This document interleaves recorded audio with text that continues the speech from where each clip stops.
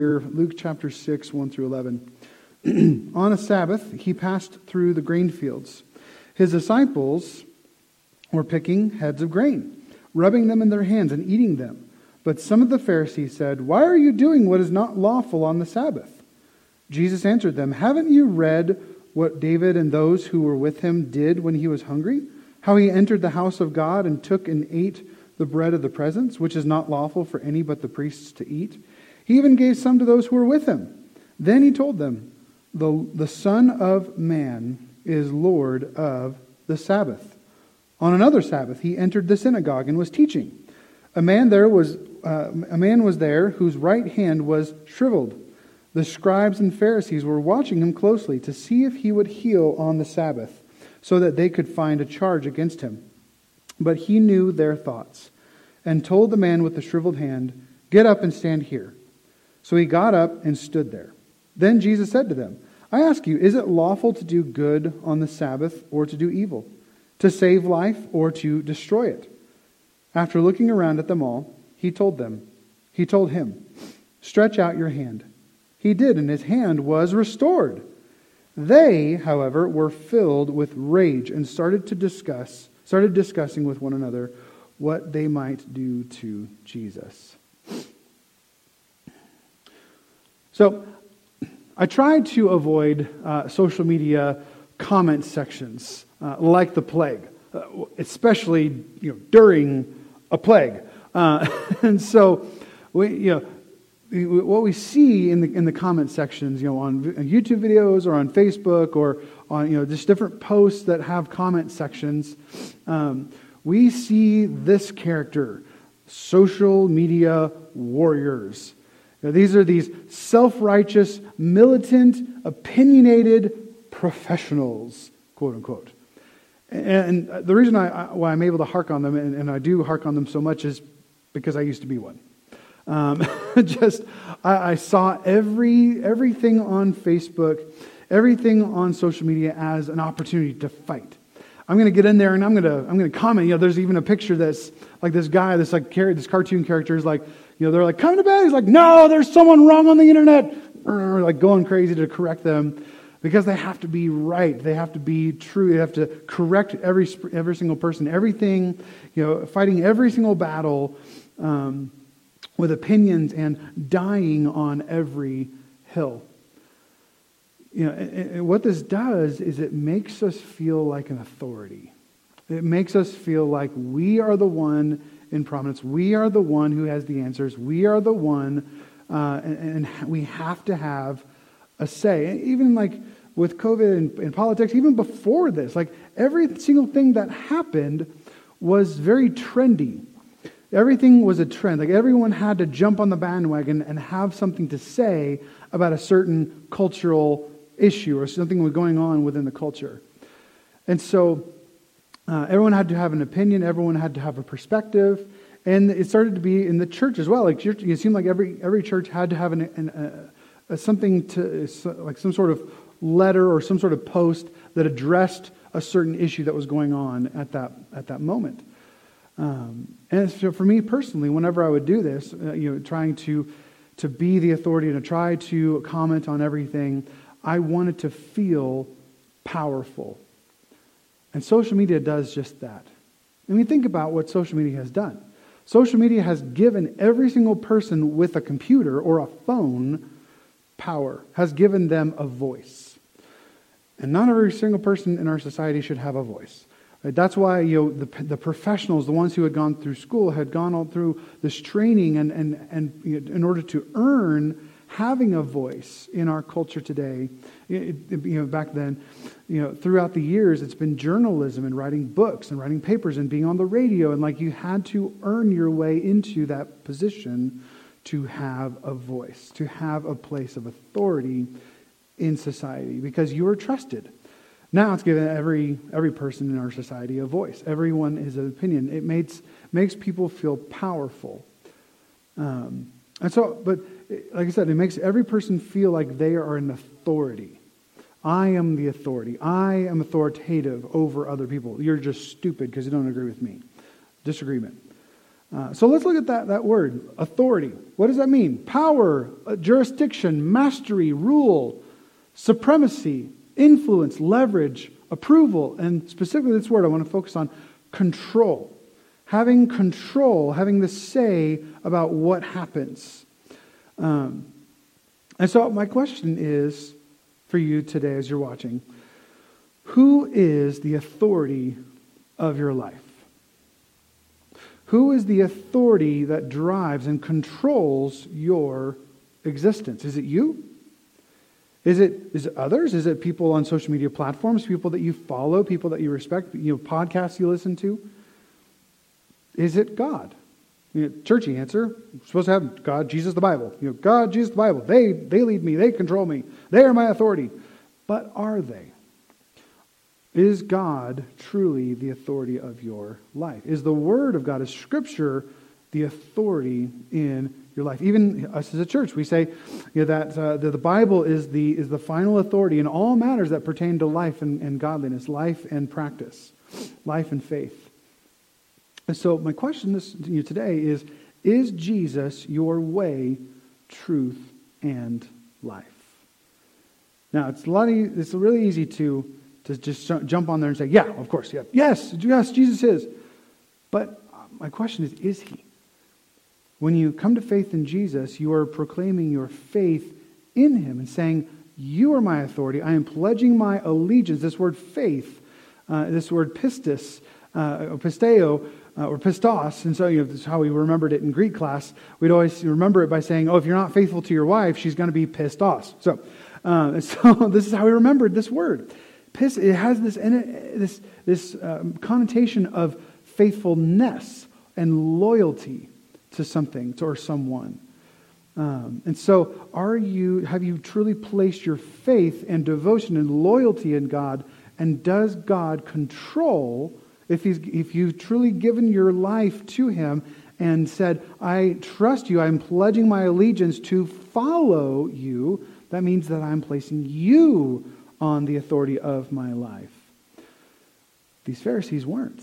These Pharisees were basically kind of pretending. They were very devout, like this sect of Jewish life called the Pharisees that were questioning Jesus and talking with him.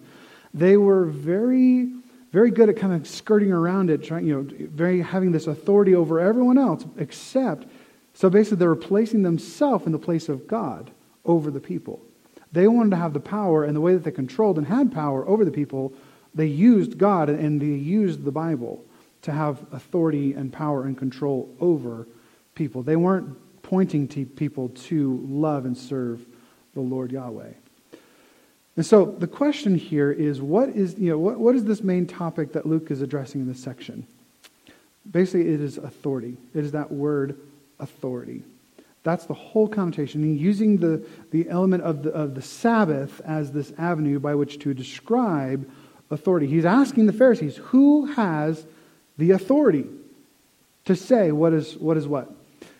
So the discussion and debate that Jesus is having with the Pharisees is centered around this concept of Sabbath. Now let's look at that word Sabbath, just so we have an understanding of what that is and what that means. The word in Hebrew and Greek simply means to cease, to desist, to rest. In essence, it's saying, take a day off. It's your day of rest. It's taking a day off of work. And so Jesus is using this element of the Sabbath as an illustration. So I want to make sure this is peripheral. The concept of the Sabbath is a tool, but Jesus' point is he's bringing them into this discussion about authority. Who has authority over the law, over the way of life? And we're going to use the Sabbath as our little guinea pig tool here. But here's something I want you to realize here as we're talking, is that the Pharisees, this group of Jewish sect, they didn't have any real authority.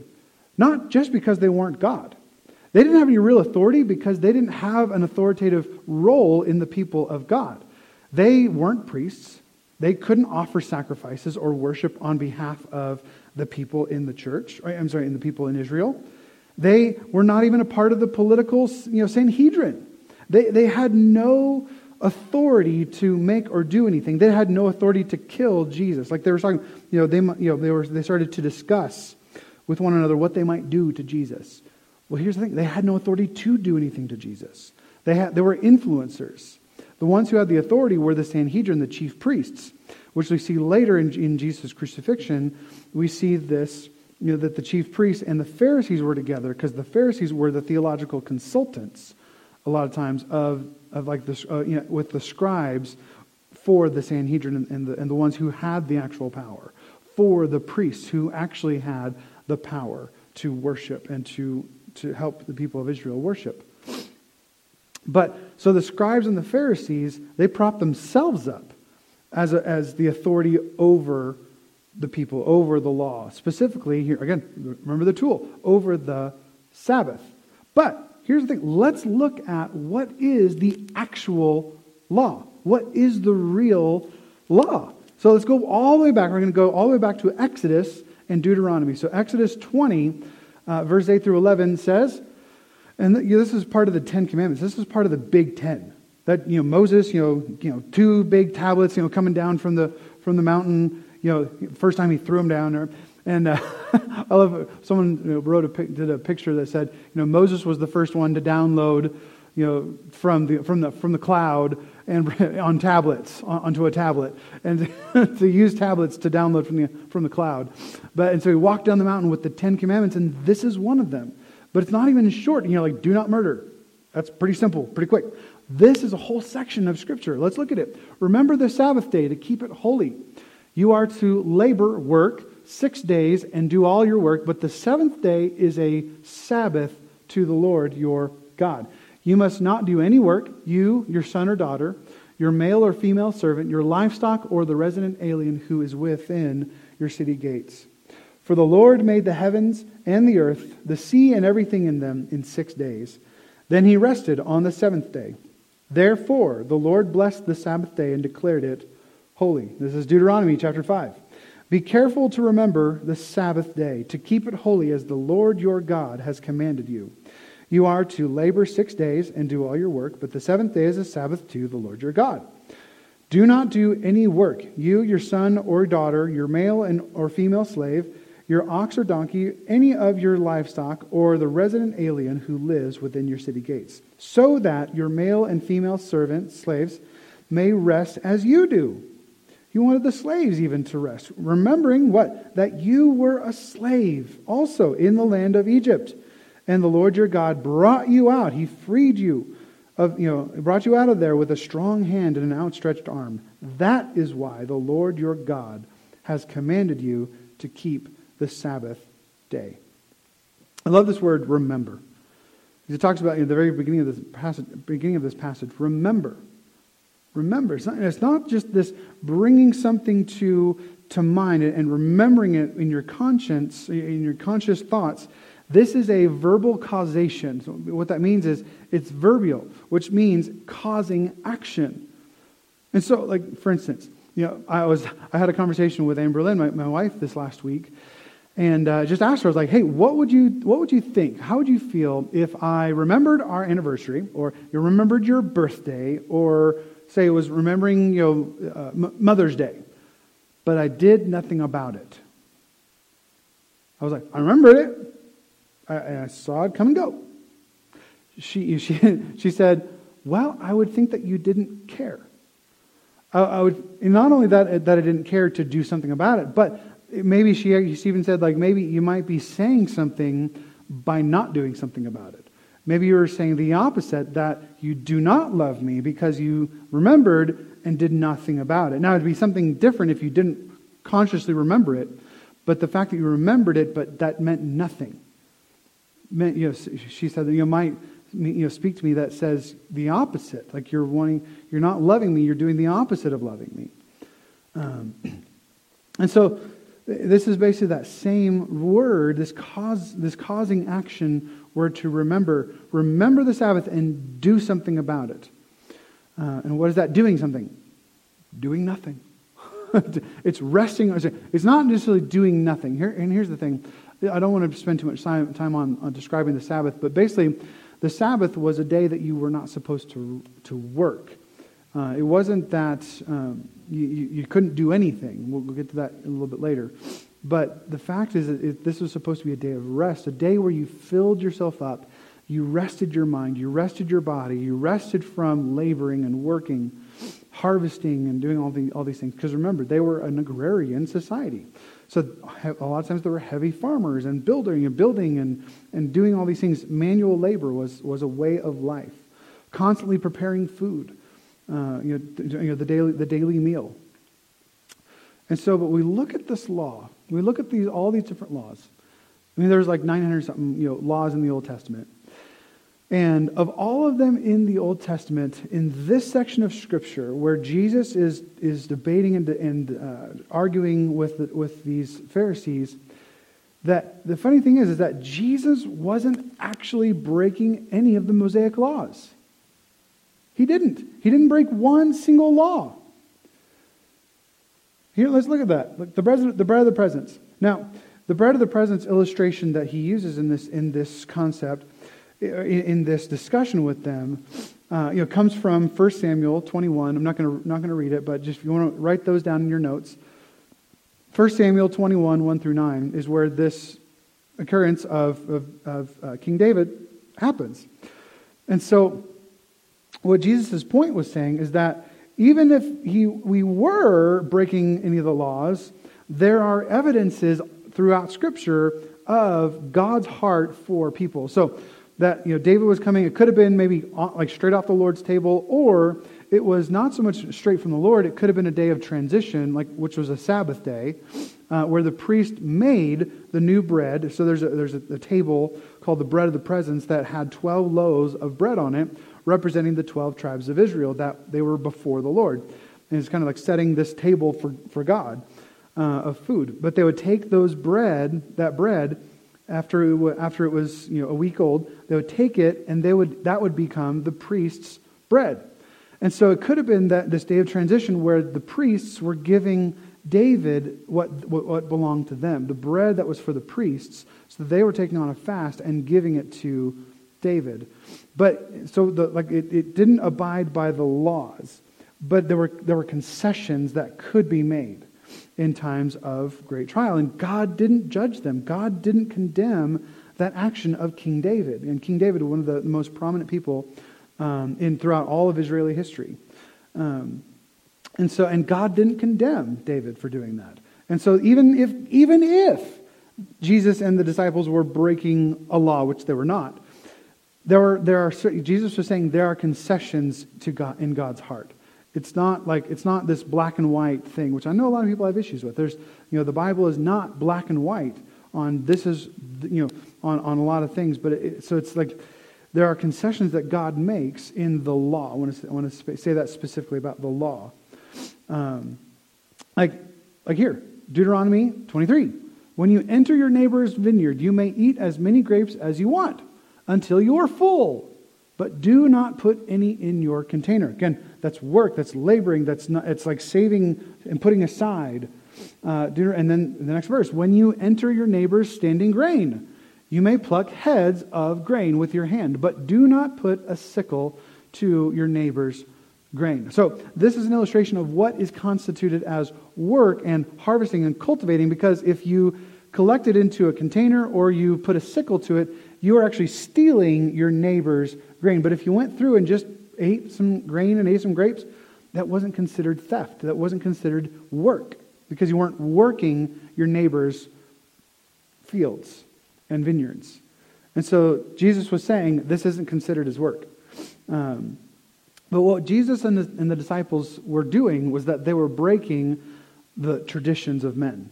They were breaking what's called, there's these two books that were written between the Old Testament and the New Testament during this time called the intertestamental period, before Jesus came. And these two books called the Mishnah and the Talmud. And so the Mishnah has 39 categories of work with subcategories. And they were subdivided into like these lists. So it's 39 categories of work and all these regulations and rules and traditions that they would not do, that they constituted as work. So what Jesus was doing was that he was breaking their traditions, not God's law. Let's look at the man with the withered hand as an illustration. The question, is it lawful to do good on the Sabbath? What did he say here? He said, is it good, to do good or evil, to save a life or to destroy it? And I love this word save here. This word save in the original languages means to heal or to restore. So it wasn't just like to save from imminent death or save from imminent harm, but this word means to heal or to restore. This is the word that we use for salvation. When we are saved, when Jesus saved us, He heals us, restores us to right relationship with God. And that's the thing. That's the question that Jesus is asking. Is it okay? Is it good to restore, to bring healing on the Sabbath, or to destroy? To bring life or to destroy life? To bring flourishing or to bring destruction? That was his question. And of course, the obvious answer is yes, it is good. It is lawful to do good on the Sabbath. Duh! That's what Jesus' point is. The man with the withered hand. So I had a professor in seminary that so he had a mild case of cerebral palsy, and what that meant for him was that his right hand is shriveled up and it's unusable. I guess the nerves, the communication, whatever it is. But he has a cerebral palsy in his hand. And so this could obviously be, the description about it looks like it could be that this man had some sort of palsy. And so Jesus was helping this man. Because think about, how much you would use your right hand, having to compensate with only one arm. I mean, like most mothers think that, or like I'm asking the question, like, if evolution is true, then why can't I have like 4 hands, like 4 arms? So because of the workload. So this palsy, this kept him from being able to work as much as he could. And so maybe he compensated over the years and found a labor or job that he could do. But think about it. Everyone had to do the same kinds of work. They had to make pottery. It's very difficult one-handed. Everything in life is difficult one-handed. And again, remember that this man could also not go into the temple or the synagogue to worship. Why? Because he was not blemishless. He had a disability. Had a what they would consider a defilement. They couldn't go into the temple with a disability. And so what was Jesus doing in this instance? Very much like the leprosy. The man with leprosy couldn't go into the temple. He couldn't worship God. Just like this man with the withered hand could not worship God. He could go in the synagogue. But he could not go into the temple because he had a defilement. Because obviously he could go in the synagogue because he's in our story today. But what Jesus was doing was restoring this man. Was helping this man to rest because he could then work 6 days efficiently and effectively to be able to rest. He had a lot of difficulty making a living, providing for himself and his family, if he had a family. But here's the thing, the religious people stand there like, what would have happened if that would have happened today? If someone with a withered hand, if my professor came to visit, and all of a sudden I just felt this calling from God to say, tell him to reach out his hand, and all of a sudden, all of us would be like, whoa! What? Throw on some music, let's party! This was crazy! Watching someone be healed right before your very eyes, we would freak out and be amazed and glorify God. But not these Pharisees. The religious couldn't even marvel or enjoy it. It was right in front of them. They were more concerned about how Jesus did good than with marveling at the good that was done. And what was it? They were. What did it say? They were filled with rage. Then we're talking. We're not talking about like the grumpy person in the back going. I don't agree with that. No, we're talking like stood up and like pointed his finger, you are, like they were filled with anger and rage. But here's the thing that's interesting. Jesus didn't even technically do anything wrong. He technically didn't even do anything. All he did was have the guy stand up in the middle of the room, and he just stood there. He said, reach out your hand. He didn't even touch him. Jesus didn't touch him. Who healed this man? Did Jesus or the Father? Jesus just simply told him what to do. The Father is the one that healed this man, and he restored his hand. So Jesus didn't even technically do anything wrong. What upset the Pharisees was that Jesus regarded himself as being able to operate sovereignly outside of their religious system, outside the gates of what they considered to be good and true. The Pharisees' rage was out of a lack of ability to control Jesus. Because remember, authority. They wanted to be the authority over everyone, over everything. They were recognized as consultants to the highest people in the land and entrusted with the reading of Scripture and the teaching of Scripture throughout the land. And they were used to being the ones in control. They wanted to place a false sense of authority onto Jesus. That's why their attitude was, who do you think you are? Who did Jesus think he was?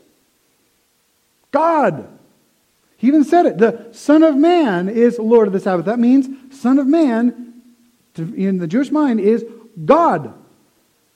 Jesus said, the Lord of the Sabbath. I am God.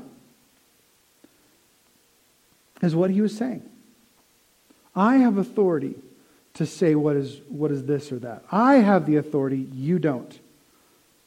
I, Jesus, am the Lord of the law, is what Jesus was saying. Jesus' point about the Sabbath, Jesus was indicating God's true intention for it. He was demonstrating God's true heart, God's true intentions for the law. By saying this is what he basically was saying, is that the Sabbath is a gift to enjoy. All the way at the very beginning of life, all the way at the very beginning of the law, it was always about enjoying, not a burden to bear, nor an inconvenience to be shrugged. And that's what the lordship of Jesus is. That's what our illustration, that is the whole thing that we're getting to here today during this teaching is all about. Is that the lordship of Jesus in the kingdom of God today in the church is a blessing to receive, to live by, and not a burden to bear, nor an inconvenience to our personal sovereignty to fight. Jesus is, I love this phrase, our benevolent dictator. What does that mean? So let's look at the word benevolent. Benevolent, kind and charitable, good, generous, open-handed, unselfish. He's just this lavishing, this pouring out, this just in abundance. Jesus even said, who of you who asks his father for a loaf of bread will be given a rock or a snake or just something bad? No, your Father will give you what you ask. I tell you, I love giving things to my kids. I love saying, guess where we're going today? We're going to the donut shop. I'm excited to give them good things that they enjoy. We're going to Yellowstone. We're going to the park. I love it. And that's the heart, even a billionfold of our Heavenly Father, of our God. He is benevolent, giving, pouring out, lavishing on us. He's also a dictator. Now, in the positive sense, again, benevolent dictator. What does that mean? Monocrat. Basically, so a monocrat is a system of government that is government by one person. No one else has a say over what goes on. He has absolute power over everyone and everything. And that is our God. He doesn't share the throne with humans. He doesn't share the throne with angels. He himself is on the great throne, and he brings us into his presence to rule and reign with Jesus Remember, his throne is next to the Father. So God reigns, rules and reigns. But he does not consult anyone. When we look at Job 38 and 40. Where were you when I set the limits of the oceans and placed the stars in the heavens? Where were you? What authority do you have? You don't. Jesus and the Lord is our benevolent dictator. But we have to recognize recognize him and place him in that place in our lives. The Pharisees were wrangling with God himself when they were challenging Jesus. You can give you this image. So all the way back, Mount Sinai, after Israel had crossed over the Red Sea had split. They were coming out of Egypt, and then the Red Sea crashed back behind them, and they were in front of Mount Sinai. The voice of God was rumbling, speaking to the people. They were in awe. They're like, Moses, don't let God talk to us anymore. You talk to us on behalf of God. The earth shook with God's voice. That is the God that they were wrestling with and wrangling with right in front of them. The Word of God, John chapter 1, is Jesus. Jesus is the Word of God. That roaring voice from Mount Sinai was Jesus. Moses received the law at Mount Sinai from Jesus. So it's like, I can almost imagine in Jesus' head, like these Pharisees, like, where were you when I wrote this? When I wrote this? I know what I meant when I wrote this myself. When I was there with my chisel, with my hand, writing the Ten Commandments, where were you? And you're going to tell me how to interpret this? And that's what Jesus' point is. Where were you? I am the Lord. Jesus never said he was exempt from observing the law or the Sabbath. Because remember, he wrote it. What is he saying? He was, then when he was walking the earth, and is the authority over our understanding and interpretation of God's heart behind the observance of the law and the Sabbath. Not if, but how we practice these things. It's God's, Jesus is God's interpretation of these things. And number two, you keep using that word, Sabbath. I do not think it means what you think it means. So, Jesus basically saying that you don't even understand what you're talking about with your weird rules and traditions that make no sense. They have nothing to do with what I meant. They loaded the Sabbath and the law and made it heavier with the works rather than a day of rest and focus on what brought flourishing in life. Because Jesus' point in all this was that it was not to be that the Sabbath and the law was designed to be filled up with religious observances, practices, and prohibitions. Because Jesus was saying it's a day of rest. Here's what I meant by it. And what I meant by it was its freedom. Because religion, the observances and practices and prohibitions, they bind. And which is exactly what the Pharisees were doing. They were binding people to control them, to have authority over them. And you can't control people unless you put rules and regulations on them. Makes it easiest to rule. Religion binds, but grace frees. Religion tells you what to do, but Jesus shows you who you are. And when you know who you are, you know what to do. So my question here today is Jesus your way, truth, and life? Does Jesus have authority in your life to what? Direct the trajectory and way you live your life. To determine what is truth and important. And 3, to dictate what you think and do. Is he your way? Is he your truth? Is he the way that you live your life? In our world today, we have this over-realized sense of autonomy. Social autonomy, religious, spiritual autonomy, political autonomy. No one can control me, is what we say. And in the church, a lot of times we say, "Oh, you upset me? You said something I don't like? Well, guess what? I'm going to give you a bad Yelp review, and then I'm just going to go get my spiritual goods from another church down the road." It's not, and that's not how we.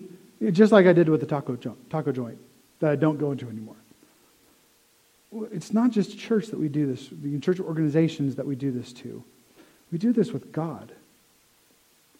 If God doesn't do something we like, we immediately either justify it through the way that we perceive our faith and spirituality, or we go to a place that will tell us what we want. I mean, the Bible even talked about this. It said there will come a time where people will not bear to hear sound doctrine, but will run to teachers to tickle their ears and to tell them what they want to hear.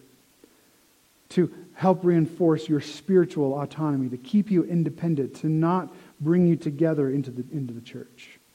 Into this blended ecology in the church. You fight against the Almighty Creator God. Sometimes we can do this, like the Jews did, but in front of like the Hebrews did before Sinai, like the Pharisees with Jesus were doing, thinking that you know better, you can do better, I can do better, I know better, God. I'm going to go run to this, or I'm going to run to that. I'm going to go and drown myself in alcohol. I'm just going to work myself all the time. I don't need to listen to you and your whole thing about Sabbath and resting. We have this mentality that we can do and know better than God. Or do you submit your life to Jesus as Lord over your life, to live His way, His truth, His abundant and full life? Because God is benevolent. God is good. God wants your good. See, God is trustworthy to be your way, truth, and life. To direct your way and trajectory. To determine what is true and important in your life. And He is trustworthy. He is trustworthy to dictate what you think and do. To steer you and direct you in life. Where to go, where not to go. What to do and what not to do. To give you freedom. His desire is to free you. Galatians 5, for freedom, Christ has set you free from the law of sin and death. For freedom, God loves you and frees you from these things. He frees you from addictions. He frees you from wrong thinking. What the Bible calls sin. Wrong thinking, which leads to wrong action. Error, breakdown in thinking, stinking thinking. Think God's way. To think, let Him dictate your thoughts. This word repent means to change your mind, to shift your direction, to align with Him, to align with God, so that He determines what is true. So that He can direct you, direct your trajectory, direct the way that you live your life, the way that you feel, the way that you think, the way that you engage with others. So I ask you that question again. Here's the question I want to leave you with here today. Is Jesus your way, truth, and life? Because what is the fruit of a life lived by the Spirit, lived by the direction of God? Look at Galatians. The fruit of the Spirit is love, joy, peace, patience, kindness, goodness, faithfulness, gentleness, and self-control. That is the fruit of living God's way, God's truth, and God's way of living life, His life. Letting Him fill you with life. Flourishing. That word shalom. That life as it was in the garden. That is what God desires for you. God desires for your life, your family, your friends, our church, our city to flourish. That's God's heart. And that's what Jesus' point was in all of this. He's trying to get these Pharisees out of their laws, out of their religion, out of their rules and regulations, and into freedom, into life. Because that is life in the new covenant church of God.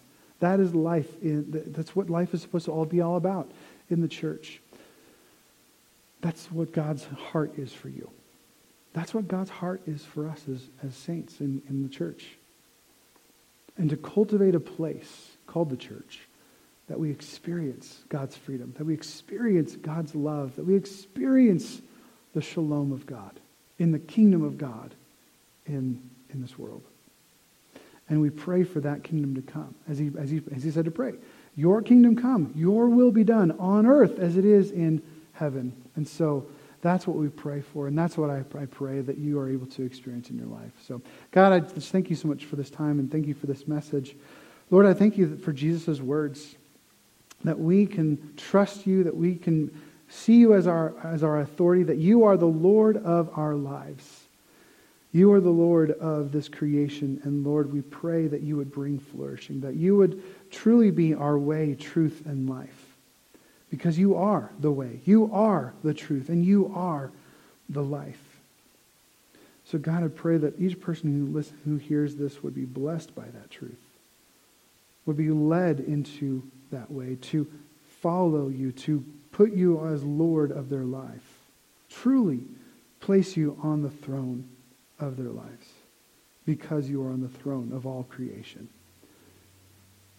So Lord, I pray your blessing on each one of us. In Jesus' name we pray all these things. Amen. Well, love you guys. We will see you next week. Bye.